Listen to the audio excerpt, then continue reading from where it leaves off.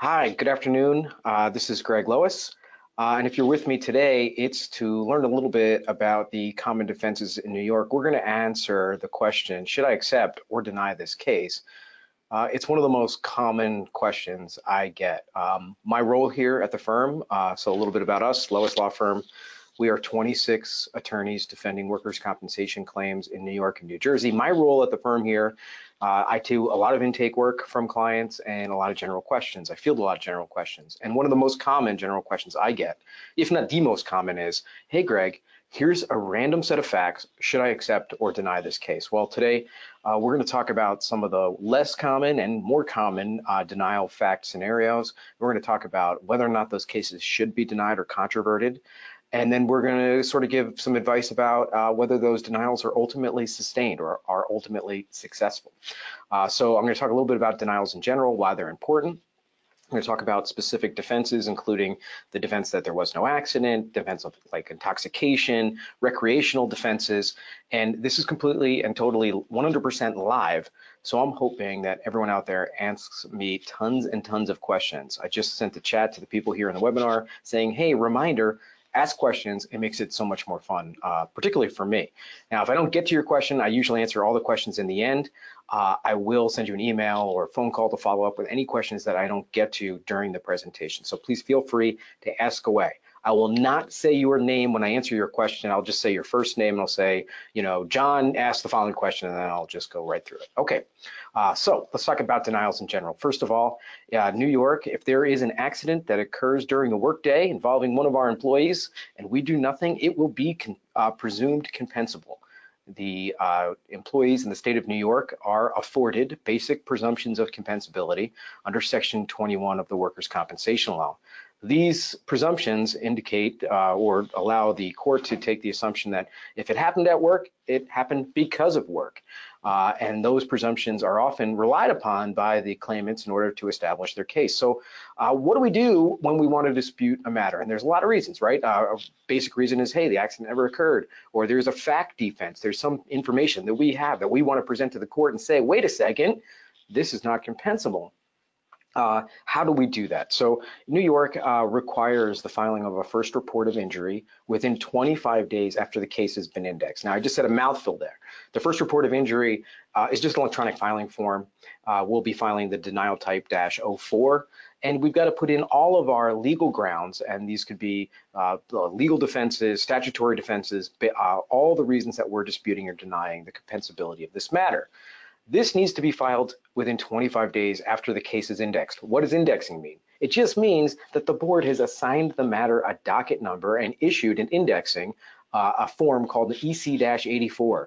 When you see that, the clock is running. Now, my opinion is, and this is my opinion, this is my bias, if we can dispute or deny an aspect of the case, we absolutely should. Denials or defenses not raised are waived. And this is a gotcha jurisdiction. If you don't raise a jurisdictional defense within 25 days of the case being indexed, bad news. You have waived that defense forever, including defenses like not my jurisdiction. The accident didn't even happen in New York State. Really big, broad defenses like that. So that's a big challenge. Now, I cannot file the FROI-04, the first report of injury 04, that's the denial type, on behalf of my clients. Only an insurance carrier or employer can file that form. So what happens is when the adjuster or risk professional has a case that they want to deny, they will call me up and we'll go through the facts of the case and I'll give my advice as to whether it can be denied or not. Often my partner, John Marzola, does a lot of this intaking as well. We will send the adjuster an email with all of the denial codes the same day so that they can complete the electronic filing. And then we are in our office will go ahead and file all of the supporting documentation to perfect that denial. All right, first defense, pretty basic defense, lack of notice, operates pretty similarly to the way it does in other states. The claimant has 30 days to provide notice to the employer that an injury occurred and at work. Now, the tricky thing about this is the statute says it has to be in writing, but in my experience, it rarely is. It's often just a verbal notice, and verbal notice has been upheld as okay, as long as it's to a supervisor or manager. Notice to a co-employee is not notice under the statute. So, simply telling your colleague, oh, I got hurt yesterday or 2 weeks ago does not act as notice to the employer. And that's something to be mindful of. Now, the employer can be deemed to have what's called constructive notice because they should have known or realized that the employee was injured at work. Look, if you operate a retail establishment and one of your employees is wheeled out in an ambulance on a stretcher, or a helicopter comes to your construction site to medevac one of your injured workers, you're going to be deemed to have constructive notice of that fault. We raise notice as a defense primarily in the instance where the case, the claim, the injury, the alleged accident is revealed long after the claimant's left our employment. The classic, I terminate somebody for good cause, and 6 months later they file a workers' comp claim against me alleging that they were injured sometime prior. We'll raise notice as a defense to that and generally prevail in those. The claimant will almost always come to court and say, well, I did give notice to so-and-so, Joe, my colleague, and the court will have to weigh that. In general, the notice defense will not be successful where the employer cannot show prejudice. And so we're always arguing that there is prejudice to the employer. I didn't have the opportunity to go and investigate and do a good investigation of that loss because they waited so long before providing me notice. So that's notice, very powerful defense. Statute of limitations, another great defense in New York. New York, the statute of limitations is 2 years by dint of statute. That is sometimes a little bit confusing in New York because the statute of limitations in civil actions, so for a general liability case, would be 3 years. But in New York, for a workers' compensation claim, it is 2 years. So the claimant has 2 years from when they knew or should have known that they had a loss to bring that. Now, that also applies to the occupational exposure, repetitive injury, or environmental disease case. Interestingly, again, it's 2 years from when they knew or should have known. So in the occupational exposure claim, repetitive use claim, what you really want to do to defend those cases and raise that statute of limitations defense and then be successful on it is find some time in the medical records, and this could be their primary healthcare records with their primary physician, where they complained about this condition years before they told us about it. There are reported decisions where employees who had told their personal physicians that they were exposed to, for example, asbestos at work or lead paint or other environmental contaminants years in the past, and I think I'm getting exposed to this at work, and then don't bring their workers' compensation claims for 10 years. The statute is deemed to have run from when they first told their doctor about it. So in those types of cases where you want to establish a statute of limitations defense, it's going to be really powerful to get those prior medicals. All right, how about just no accident as a defense? That is a good, valid, viable defense in New York. An accident is required, right? And how do we refute the fact that an accident occurred or didn't occur? Answer, I love it when my employers tell me, Greg, we have surveillance footage of the workplace. We've got video. This never happened. The claimant has the duty to show that there was some sort of accident which could have led to these alleged injuries.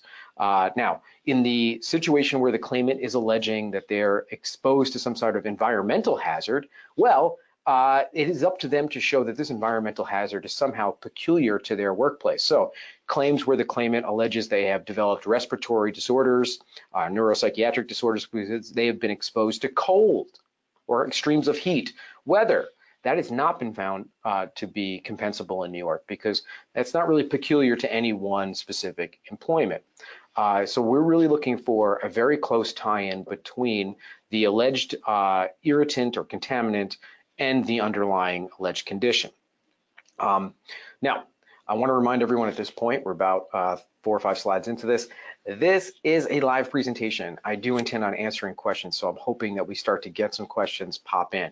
I can see on my dashboard over here when questions are coming in, and I love questions, so looks like we're starting to get some. Oh, you know what? These are people in my office messing around with me as usual. All right, what did I do? I moved it over. Okay, here we go. Nope, come back this way. Nope. All right, hold on a second. You got me. All right, close that window. Did it go away? No, why would it? That would be simple. All right, it did, finally. All right, okay. All right, and again, this is totally live, as you can see. Please continue to have your questions come in. All right, personal idiopathic injuries defense. Look, this is one of those ones where if you've been sitting in my seat for as long as I've been sitting in it, and I've been doing this for 18 years, I have got clients who every time someone gets hurt, they go, hey, that's idiopathic. That's all pre-existing, right? So let's talk about that defense. First of all, personal conditions are not compensable. And mere flaring up of a personal condition in the workplace, also not compensable. So I'm thinking here of people with really clear, really obvious non-work related conditions. You're diabetic, you have congestive heart failure, you have other cardiac conditions that just flare up at work. There was no precipitating event. There was no aggravating event. There was nothing extraordinary about your workday that day, but you just forgot to take your diabetes medication that morning, and it caused you to faint, let's say in the afternoon. Not compensable. That is not a case that should be brought under workers' compensation. However, in these cases, oftentimes the person will, as they faint, strike their head on their desk or strike their head on a piece of equipment on the way down, which the head injuries in that component of the case would be compensable. This becomes really difficult when they're going to the emergency room and you're saying, hey, treat them for the sequelae of the head injury, but ignore the underlying health condition. That should go through private health insurance. That's not us. So that's a challenge, but that's how that should be handled. Idiopathics are not compensable. So you're just walking along and my knee gave out on me case, that's one that should be disputed. The claimant will have to come to court and prove that they were walking on some uneven, extraordinary surface that caused their knee to give out. And that's the most common one I hear, things like, I'm just walking along and my knee popped. What? All right, well, there's no injury. There's no accident. There was nothing there in the workplace that precipitated that. So that's how we're going to defend those. It is still up to us, though, to rebut the Section 21 presumptions that because it arose during the course of employment, it is therefore compensable. Oftentimes, we will have to present medical testimony in order to defend these cases, essentially establishing what was the pre-existing condition and why is it not related. All right. How about intoxication as a defense? Intoxication is an incredibly strong defense, but we have to prove that the intoxication was the sole cause of the accident. So built into the statute is this defense, which says that the claimant's condition solely caused by their intoxication, it is not compensable. Guess what? In practice, that means that this defense essentially is useless because I need to show that the claimant's own contributory negligence and anything else has really nothing to do with the case. It's solely intoxication. Let's give some good examples. The clearest examples are my driver cases. I have cases involving commercial truck drivers who come to work incredibly intoxicated, get in their truck, get in an accident. The driver only has to say to the judge, Judge, I admit it, my blood alcohol content was 4.0. I was 4 times the legal limit. But Judge, I was also really tired because I was working overtime that prior week and I hadn't gotten as much sleep. So the lack of sleep from overworking the prior week plus my intoxication caused the accident. Guess what? That's enough for them to defeat the intoxication defense. I'll give an example now of when the intoxication defense is successful. An example is I have a case or a had case in which the claimant was a heroin addict and would leave the workplace, he worked in a warehouse, and go out into his car in the parking lot and shoot up heroin. It did occur during the workday, right? He wasn't punched in or punched out, but clearly nobody's instructing him to go do heroin during the day. This gentleman was found dead in his car because he overdosed. We were successful with the intoxication defense in that case because we could prove there was absolutely nothing related to this employment that caused him to die. Our adversaries in that case did bring up a Good Samaritan rule that you should have to render aid to someone if you find them. And so their argument was essentially the employer, when they found him, should have found him sooner, which is of course crazy, but they're again trying to impute some sort of negligence to the employer. It doesn't matter. In that case, we were able to show there was no work relationship. The person's doing something clearly illegal and illicit in his car, and that was found to be not compensable. But that's a pretty hard burden to prove, that the sole cause of the injury or death is the intoxication with absolutely no contribution from the workplace. All right, let's talk about consequential injuries, because my belief is that essentially these should be denied almost as a matter of course. The classic case in New York is where the claimant says, oh, I was injured at work, I injured my left hand, but then I was using my right hand so much more, and now that's got a condition or a disability. These are infuriating, and New York loves these things. The doctors love them. The board has never been strict about allowing us to prevail on sustaining a denial of a consequential body part. And so this is kind of a cottage industry. However, they should be denied, even if it's just to set yourself up for a Section 32 on that particular body part. And we should always be denying the add-in consequential injuries. So things like, I have a psychiatric disability now. I feel sad about I got the blues, I'm depressed because I can't go to work because I have this work injury that, by the way, I'm stretching out forever. Those should be absolutely denied and challenged. That's our position in general. It is they are defensible as well. So consequential claims, when they throw in that claim for neuropsychiatric, or they throw in the contralateral body part and claim that that's now part of the case, we should really be fighting on those. All right, let's talk about intentionals. So this the defense of intentionality, to me, encompasses a couple things, and it encompasses intentional self-harms, intentional disobedience, and it encompasses the inter-colleague dispute that results in an assault or horseplay. So let's talk about them in a couple different ways. First, intentional self-harm is defined. Self-harm is very troublesome to prove. So I have employers who will come to me and they'll say, Greg, we told everybody that this section of the work site was under construction. Nobody should go into that section of the work site because it's under construction. We even put up these signs that said danger, this work site's under construction. And these guys were fooling around, or they went over there to go have their lunch and be left alone, and they fell into a hole and got injured. Didn't they intentionally self-harm themselves, Greg, by ignoring our work rules? Nope, that's generally not going to prevail. Ignoring safety advice from the employer is generally not going to be a bar. We can argue that they intentionally exposed themselves to risk that was outside of the employment by doing that, but generally speaking, we are going to be unsuccessful.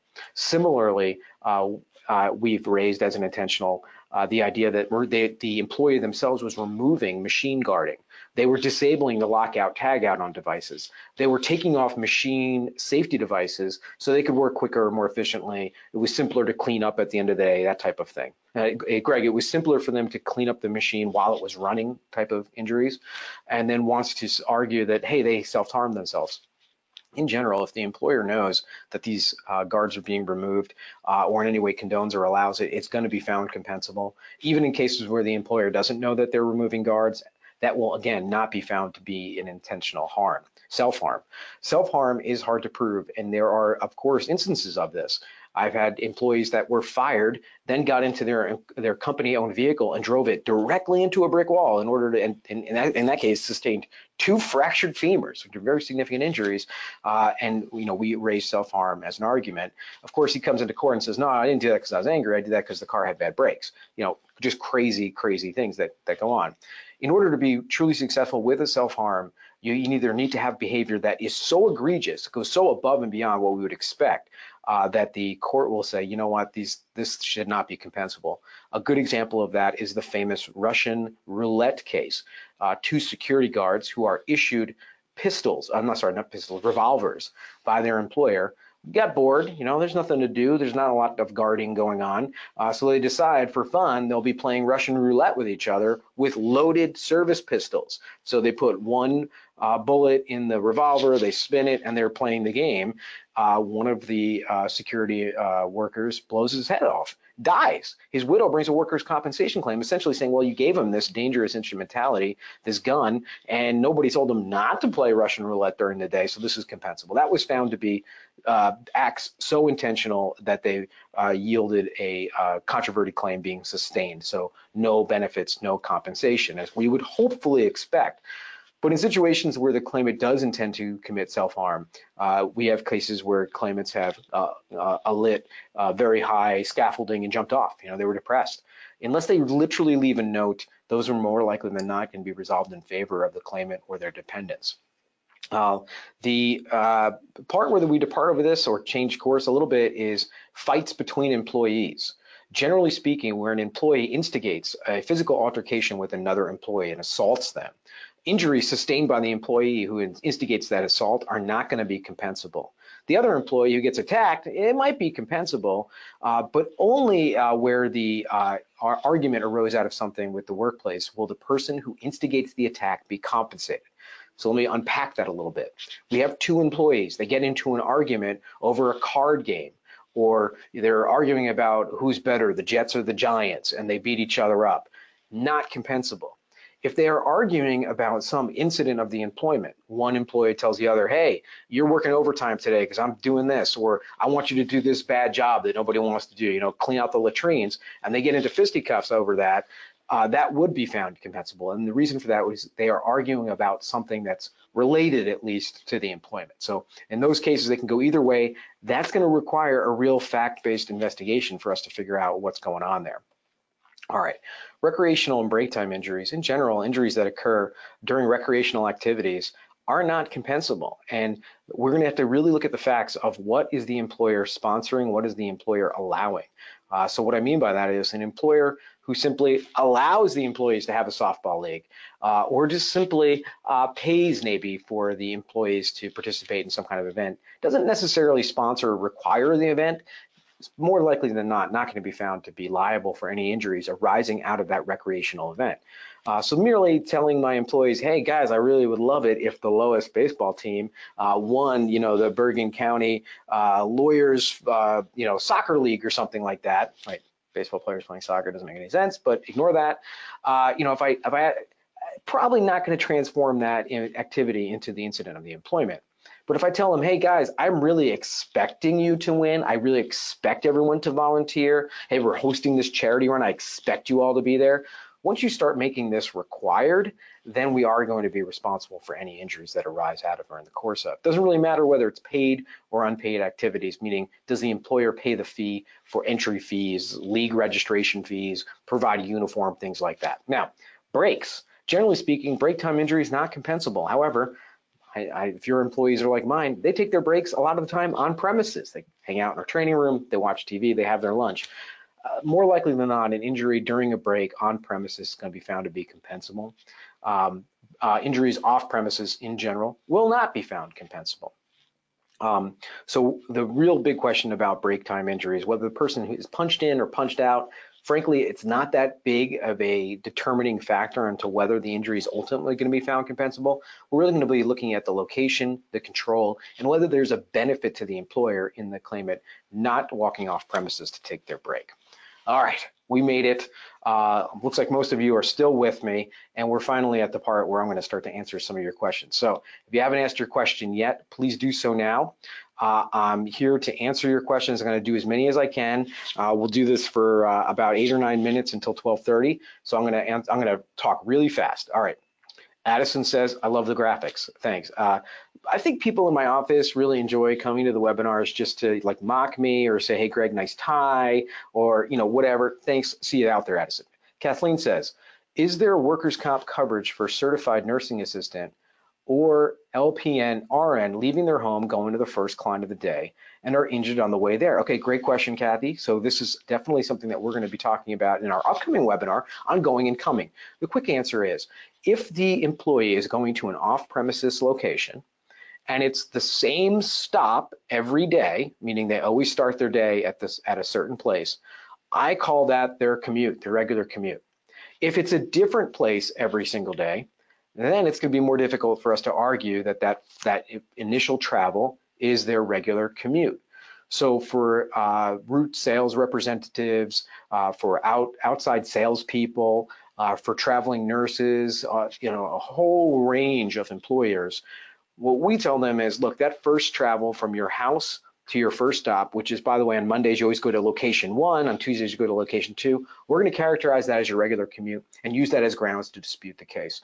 Whether or not that's going to ultimately be sustained by the workers' compensation court is going to come down to the facts. How is that really truly their commute? Can we show that they were doing that over and over again? Okay. All right, Doreen asked the question, what about environmental conditions not specific to the employment, but rather to a building with air quality or mold issues? Yeah, generally going to be compensable. So it is a general condition that everybody in that building is going to be exposed to, right? But it's not an exposure that everybody in the regular population would be exposed to. So conditions like black mold in your building's air conditioning system, if it led to an injury, I think that more likely than not, that would be found to be compensable. Mark asked the question, what about police officers who get shot at but missed? Is this above and beyond their normal duties? Okay, so we've defended a lot of police officer shooting situations. And no, generally speaking, that is a regular incident of their employment. They can be expected to be, not shot at maybe per se, but certainly assaulted or being in the line of fire or being in danger. And we have argued that these are not extraordinary circumstances for that occupation. Right now, for my occupation as an attorney, even anything more than just a lot of yelling, I think would be considered, well, very extraordinary here. Certainly gunfire would be well beyond. But for that occupation, no, we've been successful in the past in arguing that, no, that's your job. That's your job. Often those stories can be quite compelling. We've had police officer cases where we defended on a neuropsychiatric basis who were witness to horrific burnings and injuries to minors and things like that, and been successful on that. All right, John asked the question. A person collapses due to an idiopathic condition but only strikes the ground. Is the resultant injury from the ground strike considered compensable? Yeah, in general. So if the ground is our location, our premises, the injury to the head, the cut, the laceration, the bruise, very likely going to be found compensable. And we would kind of look at that on a case-by-case basis, but in general, we would accept that part of the case. But certainly the underlying idiopathic condition would be denied. We have in the past made the argument, just so you know, that, hey, every place on earth has a floor, so striking the floor in my premises, there's nothing peculiar or unique to my premises having a floor. The courts are very split on that, and so whether you would be sustained by the appellate division is really up in the air. All right, Chris asked the question, for pre-existing conditions, or the quote, my back just started to hurt, close quote. If you're in an environment where it's entirely possible that a back injury could occur, for example, the job description requires you to lift 50 pounds, how do you defend or substantiate it's a personal medical issue and that the back injury isn't caused by daily requirements? Right. So if, I've had doctors on the stand that have to address this exact issue. Right. And the exact issue is, hey, every job does require something. I'm a lawyer, right? You look at my hands, soft, velvety little paws, not a callus on anything. I don't do any heavy lifting. But I got to walk around the office. I went to court this morning. I walked the mean streets of Patterson to get to Superior Court today. So there are hazards, and every employment's going to have some hazards, right? We can't eliminate the hazard of every employment. So really that's going to come down to some facts. Well, how much do they lift? How are they lifting? What are the lifting mechanics? Is it possible, right? Degenerative conditions, just your back goes bad because you've been doing this for 30 years, are not compensable, right? The natural effects of aging, the natural effects of body deterioration, not compensable. Specific traumatic injuries are. I've also had doctors on the stand. One of my favorite orthopedic surgeons who I've retained many, many times, and his wife happens to be a classical concert pianist. So orthopedic surgeon married to a concert pianist. And he said to me, Greg, look, if repetitive injuries really did cause carpal tunnel, if repetitive use of your extremities really did cause these conditions and degeneration, wouldn't every classical concert pianist who practices between 8 and 10 hours a day, wouldn't they all have carpal tunnel and be debilitated by the time they're 22 years old, right? So we have to bring some level of common sense to this. As to, any physical labor does not necessarily lead to some condition. Those are defensible cases. All right. Chris asked the question, an employee experienced a traumatic injury at work, but personally isn't injured. For example, a coworker is killed due to an injury caused by a work accident. If the surviving employee develops PTSD, would you see psychiatric care being allowed? Yeah, so post-traumatic stress disorder as a result of seeing something extraordinary or peculiar, something completely unexpected, could be compensable. And that's the counterpoint, really, to the police officer case. For a police officer claiming that they've developed PTSD because they saw violence, they've got a much higher burden to bear because that's considered normal in that line of work. A firefighter who, I've actually had this case. I had a firefighter who said the sound of sirens triggered his PTSD. Like, that's your whole job. That's it. Now, on the other side, if you have a normal, warehouse or retail work, a normal job that you don't expect to see people getting killed or really significantly harmed, and it happens, then those conditions could become compensable. Those are very fact sensitive. It's going to come down to the type of injury. Sorry, the circumstances. Okay. Doreen asked the question, can you comment on an instance where an employee gets a flu shot sponsored by but not required by the employer, and then develops a claim for a ruptured rotator cuff. Okay, so I'm trying to unpack this. And again, I think this might be a phone call because I would love to laugh with you late into the night as we laugh about the hilarity of these kinds of claims. So you're telling me you've got a case where one of your employees got a voluntary flu shot sponsored by the employer, and then later claims that they developed somehow a ruptured rotator cuff from that. I mean, obviously that's a denial. Don't even think twice. In recorded history, I don't think flu shots give you rotator cuff ruptures or tears. That's obviously crazy, and they're trying to probably shoehorn in some kind of personal condition into workers' compensation. All right. And Sarah asked the question, this is the last one I'll answer because we're right at 12:30. What is the success rate for denials when someone claims injury during participation in a sponsored work event taking place either on or off premises? Okay, you're going to hate me, Sarah P, because I'm going to tell you it's going to be very dependent on the facts of that instance. Where the employer is encouraging, requiring, letting everyone know, hey, it is a voluntary event, but I really expect to see you there, you're not going to be successful in ultimately defending that case on a lack of compensability. It doesn't mean you wouldn't raise the defense, and that there might be a lot of reasons to raise these defenses, even if you don't think they're going to be ultimately successful. For strategic purposes, it really lines you up nicely for a Section 32 lump sum dismissal.